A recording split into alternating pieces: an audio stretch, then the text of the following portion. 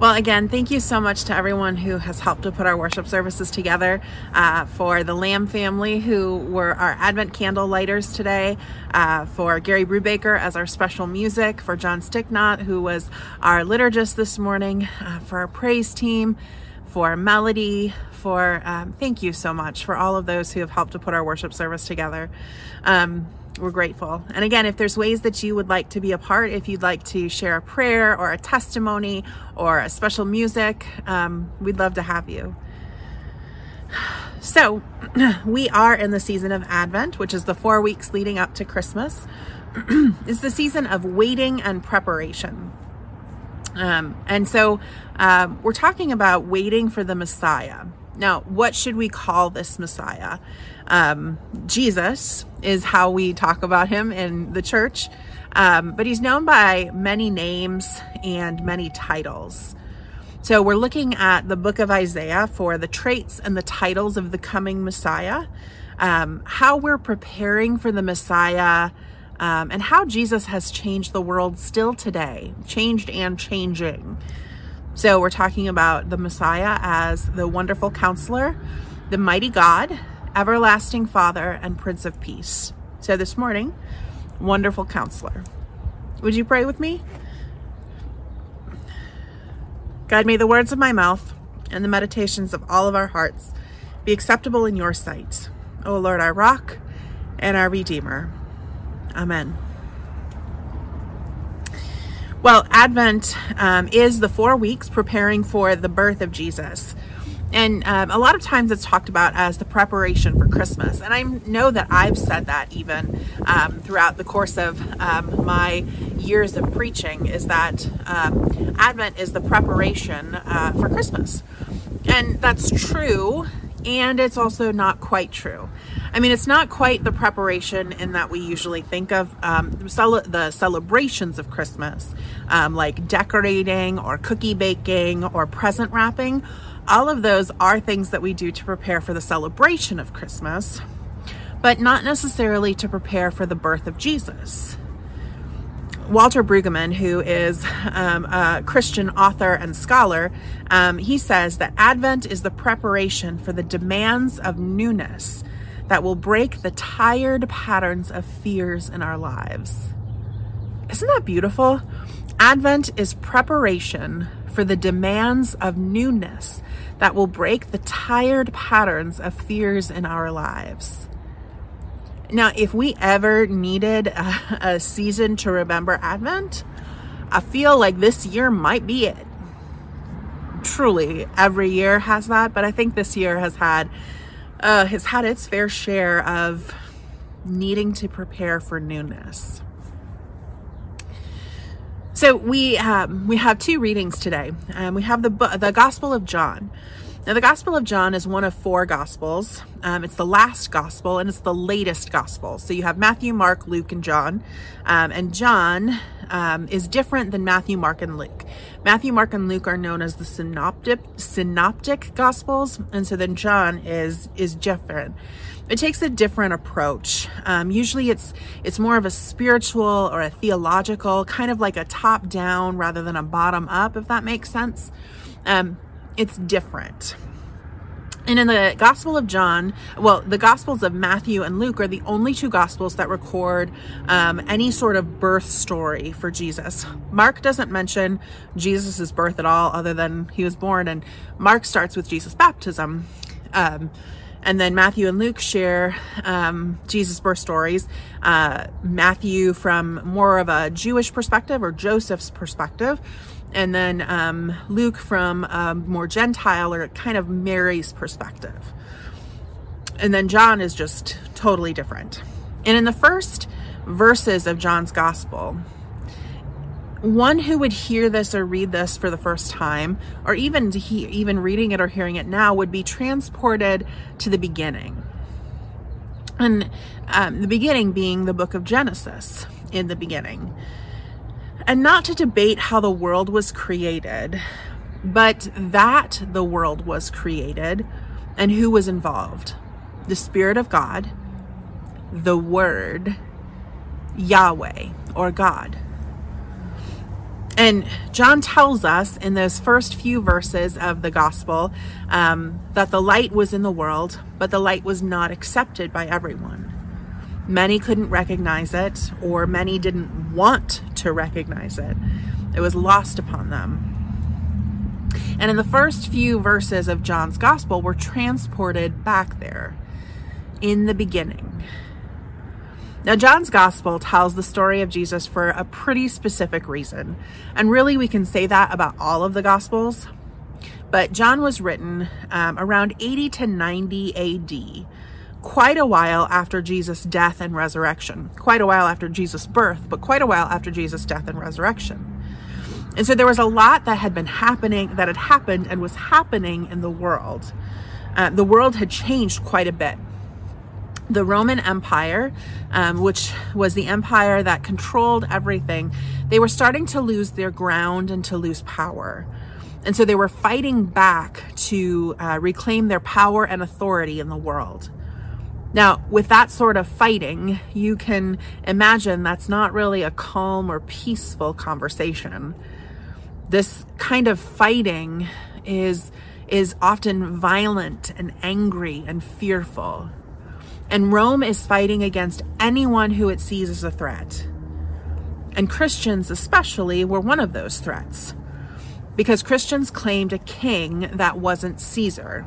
Saying Jesus is Lord was a really large political statement. By saying Jesus is Lord, it meant you were saying that Caesar wasn't Lord. And of course, Christians were caring for the most vulnerable in society. Now, the world in which John and others who first read this gospel lived in, it was a violent, angry, fearful world. We don't know anything about that, right? This is the world that the gospel was being written in. It's the world that we're reading it in. So if you're John, what do you want to say to this community? Now, if you're you, what do you want to hear? What would you want people to make sure that they knew or remembered? What's the message that you want to share with a community that's hurting? To a community that's scared? To a community that's angry? To a community that's violent? To a community of people? Human beings. What would you want to hear? And what do you want to hear? I think on first glance, talking about Advent may not be what you first want to hear, because it's the season of waiting. And I feel like we've been doing a lot of waiting in 2020. We've been waiting for a vaccine. We've been waiting for things to open up. We've been waiting for things to get better. We've been waiting for election results. We've been waiting and waiting and waiting and waiting and waiting. I am not a patient person. Well, sometimes I'm a patient person, but most of the time I'm not. And so when I first thought about Advent, I was like, seriously, we're waiting again and waiting and waiting and waiting. And also, Advent is not just a season of waiting, but a season of preparation while we wait. Now we're preparing and waiting for this Messiah who will change everything. And in order to wait for this Messiah, in order to wait in general, you have to wait with hope, because you don't wait for things that you don't think will happen. And so really, Advent is the season of ultimate hope. And so as John begins his gospel writing, John begins in the beginning. John was reminding us that the world that was created wasn't the world it's become. The world was created through love. And what it is not necessarily what God intended. And not only is it not what God intended, it's not what God wants. And it would be really easy to lose hope in the middle of violence and anger and fear. And it's easy to find yourself in the middle of those emotions and to become angry and fearful. And it's easy to wonder where God is in the middle of all of that. When the darkness seems to be overwhelming and the light seems nowhere to be found. And even though Advent is the season of light and hope, we also vividly are reminded of the darkness. And often we don't need to be reminded too hard because we can see or even feel it all around us. And we need it. You can't see the light if it's not for the darkness. And so both are necessary. The wonderful counselor, this Messiah that was promised. Now, it wasn't just a nice thought. It wasn't just like, oh, that would be nice to have. This Messiah, for the folks in the first century, it was someone who was craved for. They were desperate for it. I mean, really, we're still desperate for the hope that this brings. Waiting for this Messiah who would change everything. The one coming from God, the one who would save us all, the wonderful counselor. And this counselor would be the one that would overturn all of the unjust policies. So for those who are reading or hearing about the Messiah for the first time, this Messiah was a political figure. Now, I know a lot of people are thinking, oh goodness, politics and religion, the two things we never talk about. I know. And politics are deeply a part of our Christian faith. Partisanship is something very different than politics. But politics are the ways that we live our life. And this Messiah was going to be a political figure. This counselor, this wonderful counselor, would make plans and policies that would benefit everyone. There wouldn't be anyone left out anymore. There wouldn't be anyone who would be over anyone else except for this wonderful counselor. This would be someone who would bring justice and who would bring inclusion and who would just make everything better. Can you imagine a political figure today who might be able to do that? Now, this is not me telling you that I think any of our politicians or political figures fit that bill. There was only one Messiah, and his name is Jesus, and I follow him with all of my heart.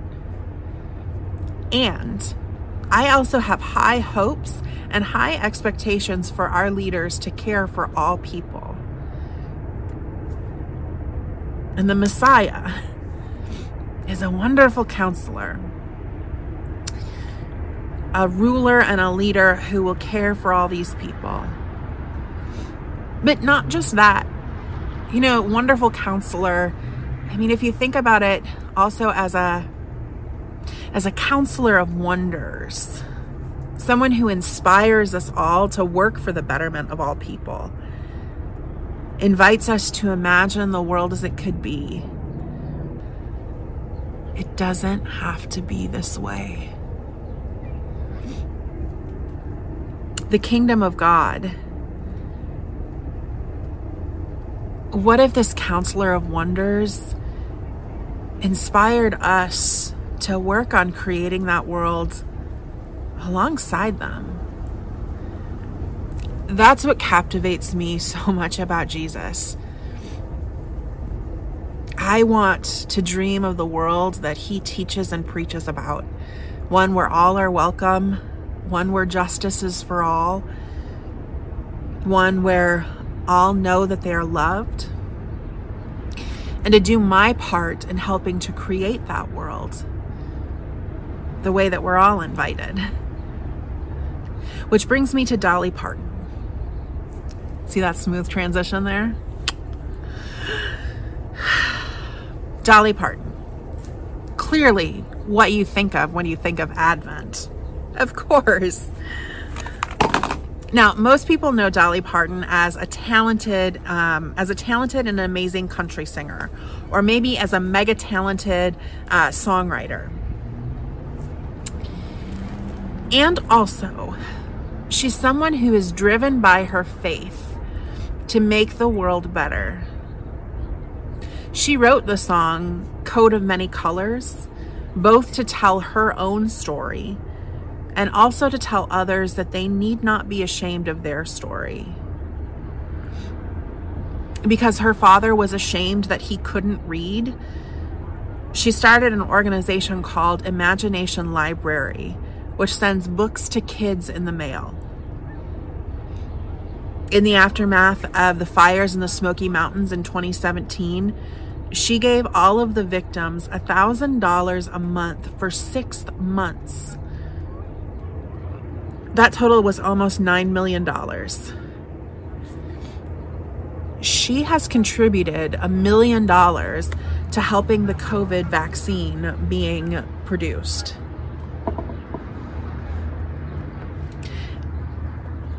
Now, in a recent interview that I heard with her, somebody asked if she was a saint or called her a saint. And she laughed and she said, "Oh, I am not a saint. I've done plenty of things I shouldn't, and if I haven't done them yet, I probably will soon." But what she has done is she's imagined the world differently. She's imagined the world as it could be. And not only has she imagined it, but she's making it happen. Now, we all don't have Dolly money. And we can still do our part to build the world we imagine. We need reminders that this isn't how the world was created to be. It wasn't created to be violent or angry or fearful. We aren't created to be violent or angry or fearful. We're created to love and to be loved. And we also need to be reminded that God hasn't abandoned us, ever. This wonderful counselor has entered the world. The Messiah inspires us to build the world that God dreams of.